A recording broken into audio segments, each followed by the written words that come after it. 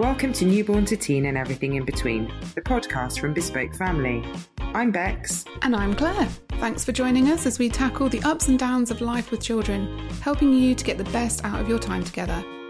No rules, no judgment, just guidance. So grab a cuppa and let's get started with today's episode.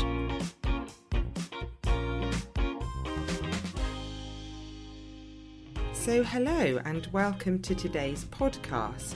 We're absolutely delighted today to be joined by Emma, who is Dietitian with a Difference. So welcome, Emma. It's lovely to have you with us.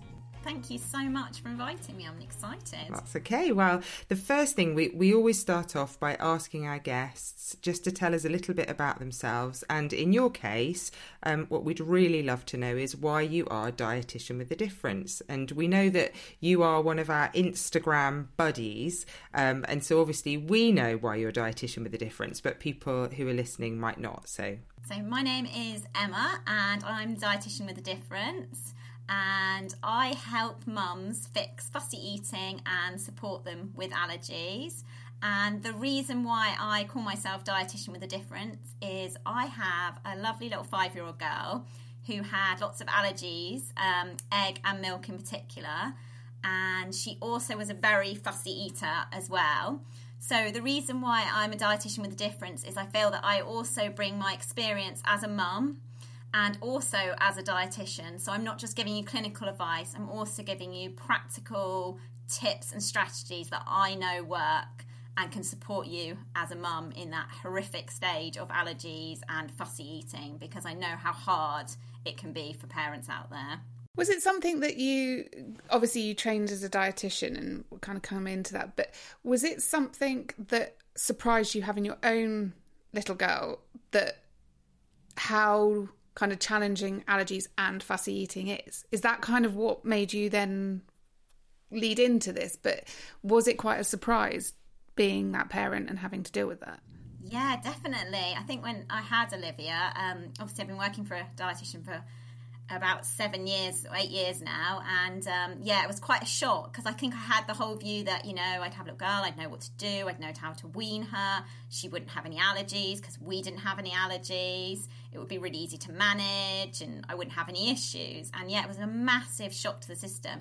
And also I think the other thing was the lack of support out there as well. Like I remember, going back and forth to the doctors, and I was actually really lucky, to be fair. The GP I had was amazing and actually sent her straight to hospital with her in the end. She was tiny and a premature baby as well. But I just kind of ignored a lot of the signs. Like she had really bad reflux and I was just like, oh, she'll be fine. And I was quite dismissive of everything. So I think, it's really, really hard. And I remember then going to hospital and then, she was, one of the things I really remember is that obviously at that point she was refusing to drink milk. She was losing weight. But I'd never fed her naked, which is a really bizarre thought because you just don't. And she was actually covered in a rash when I was giving her this milk, and I'd never even noticed. And I remember the mum guilt thinking, oh my God, this is horrible. How have I not noticed this? And I remember we saw the consultant and they were like, oh, you'll come back in 3 weeks. Never heard from them again. No input, nothing. And I think for me as a dietitian, that was okay because I know how to reintroduce the milk ladder. I know the stages of allergies and stuff. So for me, it wasn't a problem. But for a lot of parents out there and a lot of parents that I see privately, they feel quite under-supported and there's not that much help. In terms of NHS help, you'll get sort of one appointment. We do a group session in our trust, but that's all the real support that they get. And sometimes you need a little bit more help than just, here you go, here's the milk ladder. And when your child fails, I'm not sure I use the word fail, but doesn't make it up the milk ladder successfully, which was my case. Olivia took till like 3.5 before we got to the top of the milk ladder. You just feel like you're constantly failing and you're not getting anywhere as a parent, and you're just, here you go, this is sheet, get on with it. And it's like, but actually there's not that much support or help out there. Apart from obviously on Instagram, there's lots of lovely parents and lots of lovely dietitians out there that are helping. It's interesting actually, because I remember I had twins, and about 3 months later my sister had a little girl, and she had a very extreme milk allergy in the same way. She was breastfed, but so it was the the cow's milk when she started to wean. And she was so sick and they just didn't know what it was. And so she came here and I think we had some sweet potato in something, and I'd put a little bit of milk in it and hadn't really thought about it.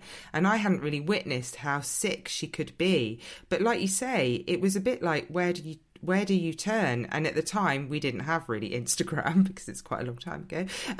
But, you know, we didn't really have that. And so she did feel really isolated in that kind of, what do we do? So just explain to me what the milk ladder is. I've not heard of that. So the milk ladder is basically, so if your child's got what we call a non-IG allergy, so that means that they've got a delayed reaction. So you would only introduce it for a child with a delayed reaction.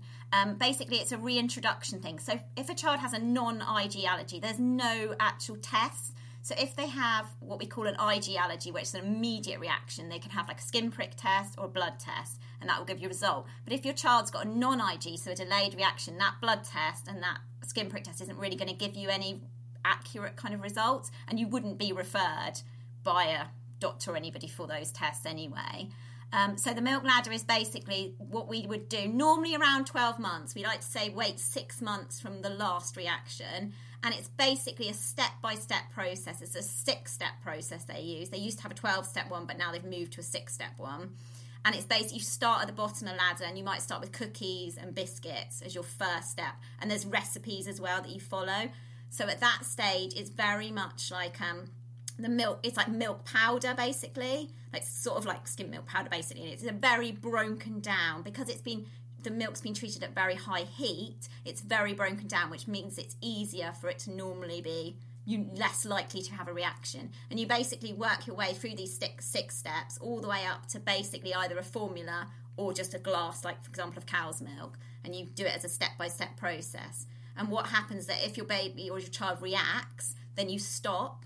But if you say you got to step 3, like say you got to cheese or yogurt or something, step 4, you got that far, then you would keep all those foods in up until that level. So for example, I did the 12-step one with Olivia. We could not get past white sauces. She would just vomit and like be in agony. I couldn't, but I could include things further down. So lots of other things could do in her diet, but just not, we couldn't get past that step. And that's quite common for a lot of parents. But I think it's just, you sort of, as a parent, you kind of worry and you're like, why am I not getting through this? Like everyone else has just got, and some kids will do it and they'll just literally sail through it in a couple of months and they're through that ladder and it's absolutely fine. So I'd say that's quite useful then, having that kind of guidance so that you can kind of say this is where we've got to and this is kind of the level that they can tolerate, for example. Yeah, and it's it's called the IMAP milk ladder. So any parent who is diagnosed with a non-IG cow's milk allergy should be given advice around that milk ladder and how to do reintroduction. So what kind of things do you do to support families and how does that work? So the clients I often have at the moment, and I've also put together an ebook as well, is mainly a lot around fussy eating. So I put together like lots of strategies. So I'd normally do a one-to-one with patient. I'd do a nutritional analysis. So I'd look at all their diet and any areas where they're potentially missing certain nutrients. And then I would put together a package and a customised report for them based on how their child was reacting, what strategies they've tried before with fussy eating, what new things they could implement. And then for an allergy child, again, it depends on the allergy, whether it's multiple allergies. I would normally deal with a non-IG allergy. So the IG allergies, the extreme immediate reaction, like, when you hear about your nut allergies where they need an EpiPen, that would be done by a specialist, in under a consultant. I wouldn't tend to deal with those patients, but I tend to deal with a lot of the milk ladder kind of allergies, or the wheat ladder as well. There's a ladder for wheat and there's also a soya ladder as well. So I'd help support parents through that stage and just make sure that their diet's all balanced while they've not included dairy or they're not including soya in the diet, and make sure they're getting everything that their child needs for growth as well. Do you find that typically kind of fussy eating and allergies can go together? That actually, because the child's had such strong reactions to something and actually probably been quite scared by it, that they then become potentially fussy eaters as they get older? Yeah, definitely. I think it's really, really common to link between the two, which is kind of why I focus quite a lot on the two. And I found that with Olivia, because I think as a parent you spend a lot of your time saying, no, you can't eat this, no, you can't have that, that's got milk in it. So psychologically you're spending a lot of time telling your child no to certain foods, that they then get this fear of food as well. Like I know with Olivia, she'd be like, I can't have that because it's got milk in it, and I'm like, you can now, but they've had so long, so they have a natural fear of certain foods. I think that then you've got to sort of overcome as well. So once you've sort of come through the other side with the allergy, then it's working on a lot of the reintroducing foods as well. And I think like things like reflux can cause children a lot of pain as well. So again, that can be a big thing for fussy eating as well. So yeah, I do think they're really interlinked as well. Anything that's happened to your child when they're younger that's caused some kind of aversion, I think there's a higher risk of developing sort of fussy eating. But if nothing has happened and they just point blank refuse to eat stuff, talking from experience, Bex, maybe. Why would that be? I kind of feel like my children have got heightened taste buds, particularly one of them, that actually we give them something and it's like, oh, that's really, and you're like, no, it's not really strong, or it's not really spicy, or whatever. Yeah, that's really true. There are people with there's I can't remember the exact study, but there's one with like bitter vegetables like broccoli, and some people really taste, and it tastes really horrible to them, and other people it doesn't have any effect on at all. So there is lots of studies that some people have like what you're saying, like a heightened taste buds to certain flavours as well. So yeah, that can happen as well. That's totally... Well, I'm not telling them totally that. That's like a good old get out. No, definitely can't eat broccoli. My heightened taste buds won't let me. But there's not that many people that have that aversion to broccoli, but there are some people that do have those bitter taste buds. I think some of it can be sensory related as well. So like, some children, especially like autistic children, and a lot of children that I see as well, have a lot of other sensory processing disorders as well that can also cause issues around food as well, and make, fear of food genuine. And I always say to parents to think of it like, if I was to give you a spider now and said, right, just put it in your mouth now and eat it, you wouldn't do that. You'd be a bit scared, and you'd want to touch it, you'd want to smell it, you'd want to feel the food, and you maybe want to add a sauce to it, or you'd want to put it in something to eat it, to dilute the taste.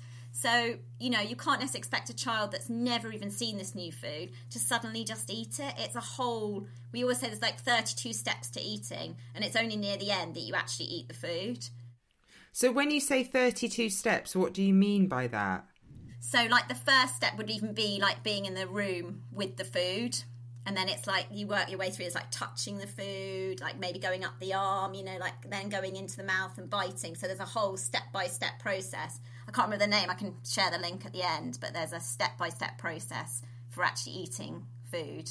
Okay. Because kind of I wonder that, you quite often see children, again, talking from personal experience, who have eaten as babies and, have been weaned on everything. And then all of a sudden... age, I don't know, 1.5 or 2, they just go, not eating it.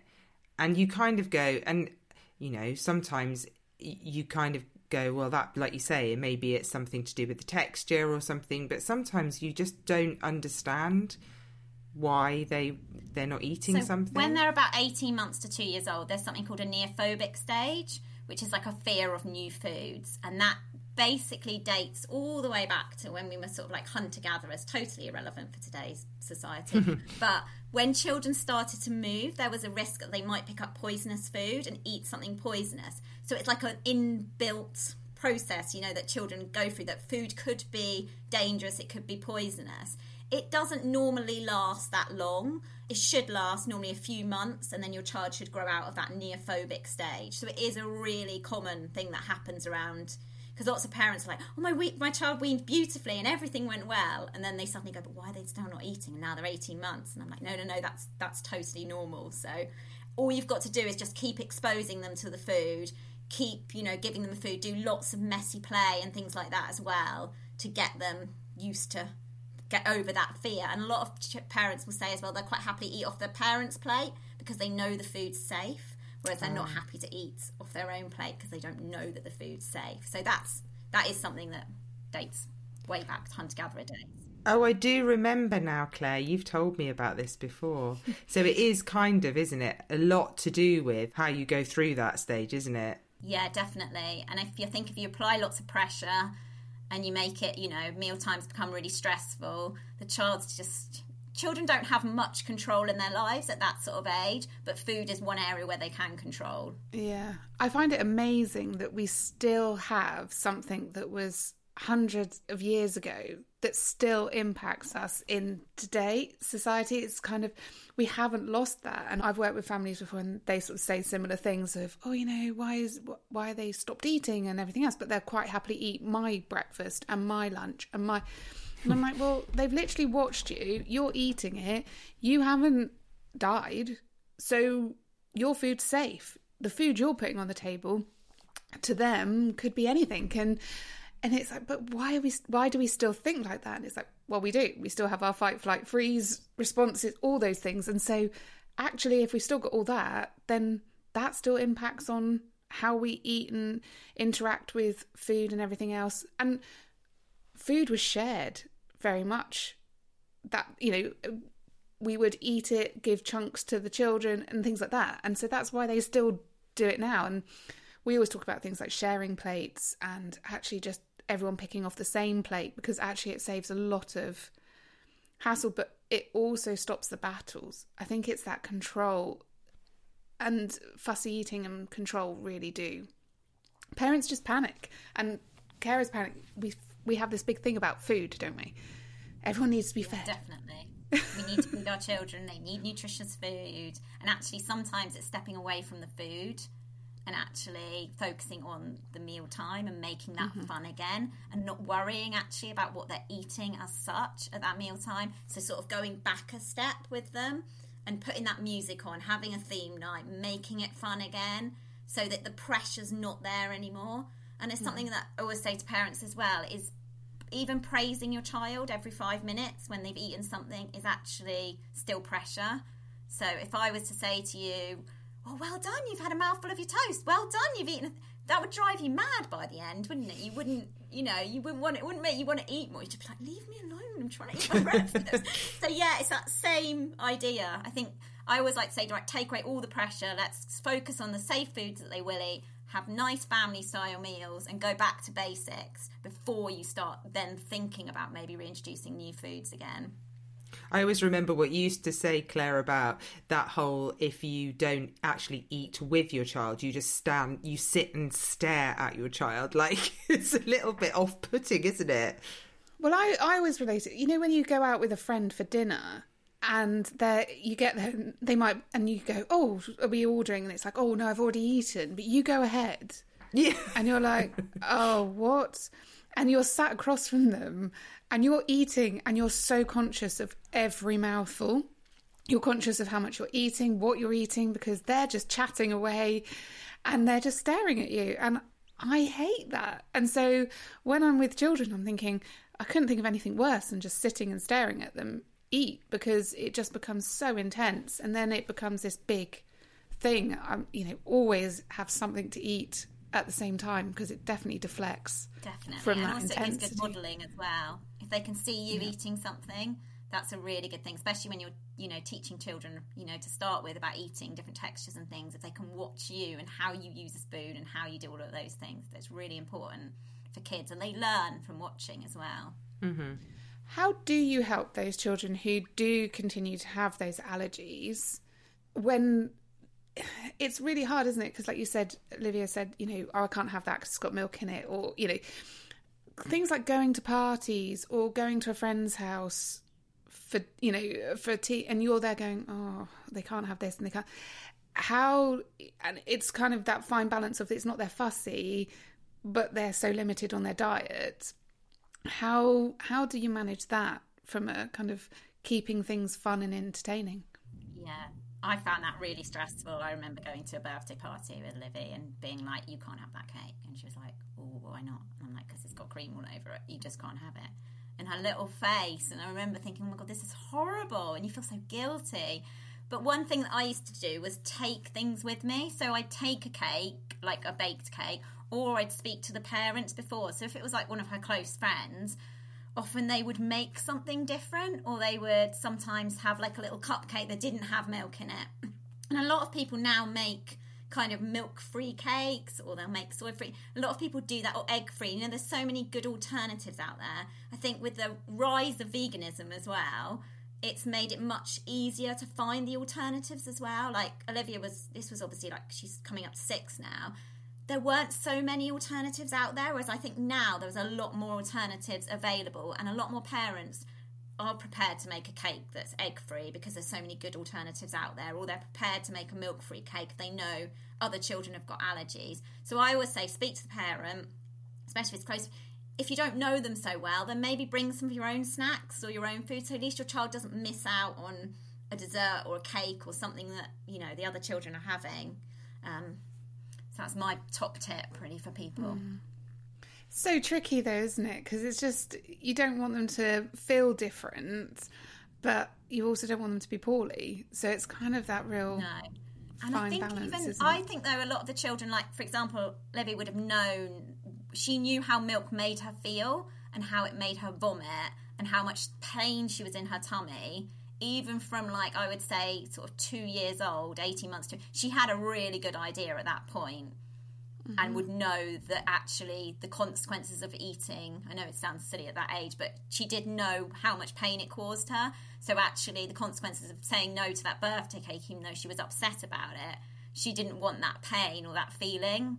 So I think a lot of children, they kind of understand more often at that sort of age as well, even though it can be hard. Yeah, absolutely. And it's talking to them about it, isn't it? And just explaining it and talking about how their tummy feels if they eat it. And it seems like there's so many more allergies around now, though. I mean, you think back to when you were little, I don't remember anybody like saying at a birthday party, well, I can't eat that because it's got whatever in it. Why has that happened? Why are there so many more? I think that allergies are on the rise, but I also think awareness is more as well. So I don't know whether in the 80s it was necessarily, you know, so I know my mum said, for example, with me, that I had horrific colic and I was a really sick baby. So I do wonder, maybe I might have had a cow's milk allergy, but just in the 80s, assumed it was colic. Yeah, just got on with it. Yeah, that sounds terrible, but I think that is part of it. I do think allergies are on the rise as well, but I also think there wasn't so much awareness as well. It's so good, isn't it, actually, now, the amount of different, you know, or like you say, alternatives that you can get for, you know, not just children, but for everybody now, because you kind of it makes it so much more inclusive. It means that children aren't feeling like they're left out and they can eat the same food, albeit, you know, just, you know, without the things that they're allergic to and what have you. It's really good. Yeah, I think the food manufacturers have done a good job as well, but I also think that they've fortified a lot of the foods now. So I remember in the past, like a lot of like the alternative milks and things didn't have like calcium in them, didn't have iodine, vitamin B12, whereas now they're fortifying all of them with those, which is really good as well. So it means that you don't have to worry that your child's not getting enough calcium or vitamin B12 or any of those things as well, which has made a big difference. So with your work in the NHS, what kind of things, so are you predominantly working with children and families on kind of allergies and fussy eating, is that? Yeah, I see a lot of tube patients as well. So I work in like a special needs school as well. So yeah, I do sort of everything from like blended diets as well. So a lot of children have moved to blended diets from away from like the feeds as well. So yeah, I see a whole variety of different things like celiac disease as well, some IBS patients that just weight loss, so just nutritional support type things as well. Yeah, again, fussy eaters, some ARFID children as well. So again, I've got some tube-fed children who just will not eat anything at all and have ended up tube-fed. Yeah, so I see a whole range. So can people get referred for support for fussy eating through the NHS? Yes, they can. They would have to go through their GP, yeah, but there would be certain criterias. In our trust at the moment, they're changing our criteria slightly, and we're doing like an online group for sort of fussy eating and moving more towards that. But there normally are set criteria, so it depends where you are in the country on what criteria. So it might be there's been weight loss, or they're, you know, other issues like constipation, or maybe they're anemic, or other things that are going on to get the referral. So again, it would completely depend on which area of the country you're in. So we read that you were a fussy eater, Emma. So I was a really fussy eater as a child. My mum despaired. So what did you just not eat? What did you eat? Did you eat much? I went for a stage where I'd eat omelettes and chips. Not a bad choice. Yeah, exactly. I mean, it's quite high in protein. That's what my mum said. I did eat fruit and stuff, but yes, I was quite a fussy, as my mum said, fussy child. Yeah. So what do you eat now? Everything, or yeah. Apart from spicy food, I don't like anything spicy. Okay. So what was this kind of change? What? Just growing up? I think I was traumatised by school meals and being forced to eat at school, which I don't think was basically the best strategy. I know I didn't eat pasta till I was about 19 because it freaked me out from school. But this is what I mean, like, something freaks you out, and then I bet there's loads of adults there who won't eat a certain food. As an adult now. Liver is mine. Because at school, like you said, we were told we had to eat it. And honestly, I mean, in fact, when I was little, my mum said that I kept a piece of liver in my mouth for hours until it dissolved, because I wouldn't swallow it and she wouldn't let me spit it out. It was like a battle of wills. So now liver completely makes, I mean, I'm not sure that it's that wide, but lots of people love liver now, don't they? Because it's not like it used to be. Yeah. But it's yeah. Vitamins, absolutely full of vitamins, liver. It's really good for you. But yes, I know, yeah, and everyone has that aversion, don't they? And again, but it shows you how, like, by applying loads of pressure, not letting the child take it out, force feeding in that sense, you cause more damage, I think, than actually if you adopt a different approach. Well, exactly. Schools are better now, aren't they? There used to be that whole, you have to eat it. But now there's so much more choice. There's so much more. They're kind of given ownership of what they want to eat, rather than it being the other way around. Yeah, because it's all about division of responsibility as well. So I always say to parents, you choose what you're cooking and don't cook 3 different meals. You're in charge of the food that's prepared and what is served. Your child is in charge of how much and what they eat. Well, fair enough. That's a really good way of looking at it. I think it's that whole, we're so keen to feed. Like, feeding is such a key part of kind of social aspects, isn't it? It's around everything. So if someone eats and enjoys their meal, that gives the person who's cooked it a real sense of, oh, they enjoyed it, and it makes them feel good. And I think when a child goes, I don't want it, I don't like it, it's a personal, we can take it personally, and it's actually, some days we just fancy something, some days we don't. And even now as adults, we can choose what we do and don't like, and instantly we can go to foods that are like, yeah, no, I wouldn't choose that. I remember when I was nannying and I was working with a family, and they loved fish pie, and I used to make it, batch cook it, and obviously did my whole thing of, isn't this delicious? It's great, we're all enjoying it. But I wouldn't always eat it. I would just sit and sort of say, I'm having my dinner later on those particular days. And I remember leaving that family and going back a few months later for dinner with them all to see them. And they're like, we've made your favourite, we've made you fish pie. And I'm like, oh no. I've obviously done a really good job of making out that I sat and I ate the whole thing. They're like, do you want more? And I'm like, no, I'm good, thank you. But I'm thinking, oh, the fish pie is not, I wouldn't choose it at all. But those children loved it. And so I was really, embracing that. But, now I think about it and I was like, oof, I just couldn't. But sometimes you have got to be careful how you approach food yourself, because I think they do hear us talk about food and they do copy. I think you've got to talk about food in a positive way as well, so we don't have, I have got a thing with Olivia that she's not allowed to describe something as yuck. She cannot like it, that's fine, but we talk about the texture and what is in the food, but it's not yuck. Like, there's other ways and other languages that you can use with food to describe something. So yeah, we work quite hard and just having a positive view on all food. And I think even learning about food, like growing food, and like even at the moment we've got a school project, we've got to grow carrots. I mean, not the easiest things to grow at all, especially by June. But yeah, it's just time pressure. No, exactly, they're not growing at all.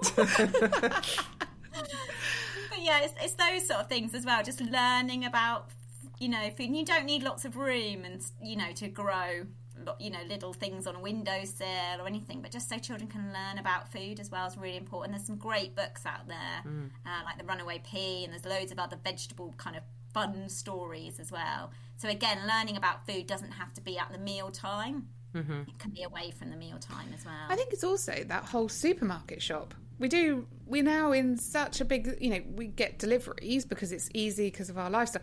But actually, I remember every Monday, actually, with my mum, going to the supermarket, and I would get the stuff off the shelf, put it in the trolley. I would talk about...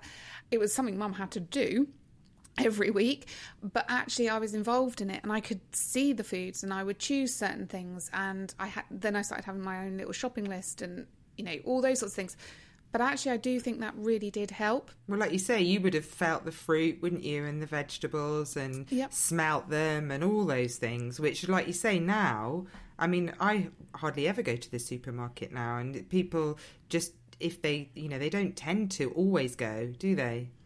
So, and it can be very stressful with young children, don't get me wrong. But I think if you go with the idea that maybe it is just a learning experience and that actually it's an activity to do and just wander around, it can actually be hugely helpful to kind of impact on that eating. It's not all about just the eating, is it? It's the meal time. No, not at all. And a lot of it has nothing to do with the eating as well. I always do a fun task for people is to pick your child's favourite colour, and then they pick a new food in the supermarket or farmer's market or wherever you go, and they pick something new to... and it doesn't matter if they don't eat it, it's just learning about that food. Mm-hmm. I did a recent one with a video with aubergines where Olivia picked purple, so she picked an aubergine, and we put it in dipping sauce, and we did it when she wasn't hungry, just to try it. And again, there was no pressure to eat it or anything, but fun activities like that as well around new foods can be better than actually trying to do it when they're really hungry at a meal time and you're trying to get them to try this new food. Because sometimes it's just too much pressure. We did with a family, over lockdown, actually, the desperation of all activities came out at that point. And the children are great eaters, so it wasn't really... But they did a little taste test, and they wanted to be blindfolded, and then they had to have it in their mouth, and they could spit it out if they didn't like it. And there was no big shockers in there to kind of give them... And... they loved it because they were like, oh my goodness, that's a grape and it tastes like this. And so it wasn't only just, it was language, it was everything. And they had the best time, and they're like, can we do that again? And I think as long as there's no shocks in there, or, suddenly throwing in a surprise vegetable that they hate. Yeah, that's a brilliant activity as well. I recommend that one. And also, even if your child's not prepared to try it, they can feed it to you as well, so you can do it both ways. So what would be your top 3 tips for families who have got fussy eaters? First of all, I would say making meal times fun again. So I think that's the first place that you need to start. If your meal times are really, really stressful, or you feel anxious, the child feels anxious, everyone's unhappy, then just start by making those meal times fun again. Play that music, have a theme night, put that family style meals and thing, make sure that child's got their safe food option, and just almost step away from the food. Don't talk about the food at the meal time. No praise, nothing about food at the meal times would be my first sort of step. Mm-hmm. Another one is a lot around messy play as well. So especially with younger children, if they're not prepared to touch a lot of food, and again, meal times are stressful and they don't want to do a lot of messy play with them. Get them to play and feed their teddies, and you can make rice mountains. You can, use sauces and stuff. You can learn about food through touch and play, and a lot of children learn things via play. So that would be another top tip I would advise. And again, going out on adventures, having fun with food, growing food, like we said, going to the supermarket, picking a new food, learning about food, having books about food. It doesn't have to be at that mealtime, pressured new food eating. Just learn about food. Get them to learn. My little girl loves the Human Body book, and she loves learning about what different things the body does. You can talk about how, what does vitamin C do to your body, and how does it make you strong, and, it's good for your immune system. You can do all of those fun things, but they don't have to be done at a mealtime as well. That's great. Thank you. Are there some go-to books that either storybooks or books for parents to refer to that you would always say to look at?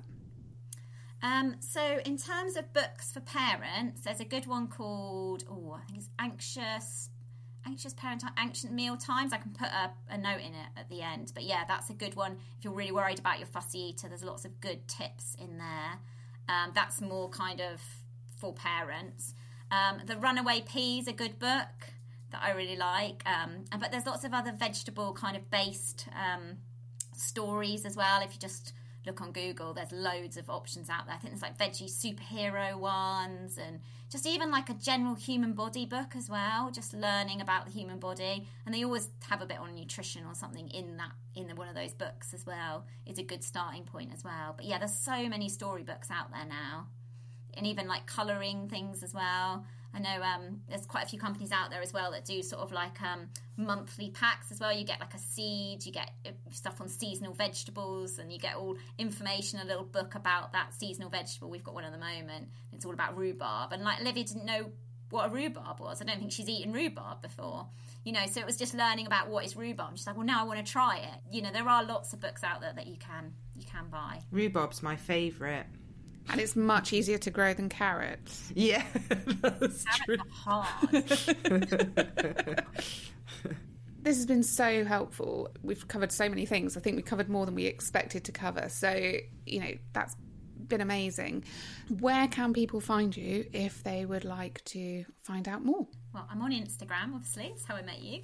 So I'm dietitian.withadifference on Instagram, or I also have a website, dietitianwithadifference.co.uk, and I have lots of freebies on there as well on fussy eating tips, and I've also done a new ebook as well with lots of like secret strategies as well to help parents as well. So if you go to my website or you contact me on Instagram, I'm happy to send you lots of tips. I've got a stress-free mealtime freebie as well that's quite useful for parents too. That's great. We'll share all those links in the show notes, so if anybody wants to just click through, then they can go to the show notes and find it there. And also check out all those reels, because you do so many reels, Emma. I love a reel. We're in awe of that. We need to do more. And we also have lots of blogs on feeding, eating, fussy eating, everything. So the links again will be in the show notes for those as well. So thanks again, Emma. It's been a real pleasure. Thank you. Thank you so much for having me. It's been great. Thank you so much. That's everything for today. Thanks for listening. If there's something you'd like us to talk about, we'd love you to get in touch and let us know. Find us on Facebook and Instagram at Bespoke Family, or head to our website. The links are in our show notes. Make sure you're subscribed so you don't miss the next episode, and please give us a rating or review if you like what you hear. We're Bex and Claire, and we'll be back soon with another episode of Newborn to Teen and everything in between. See you then.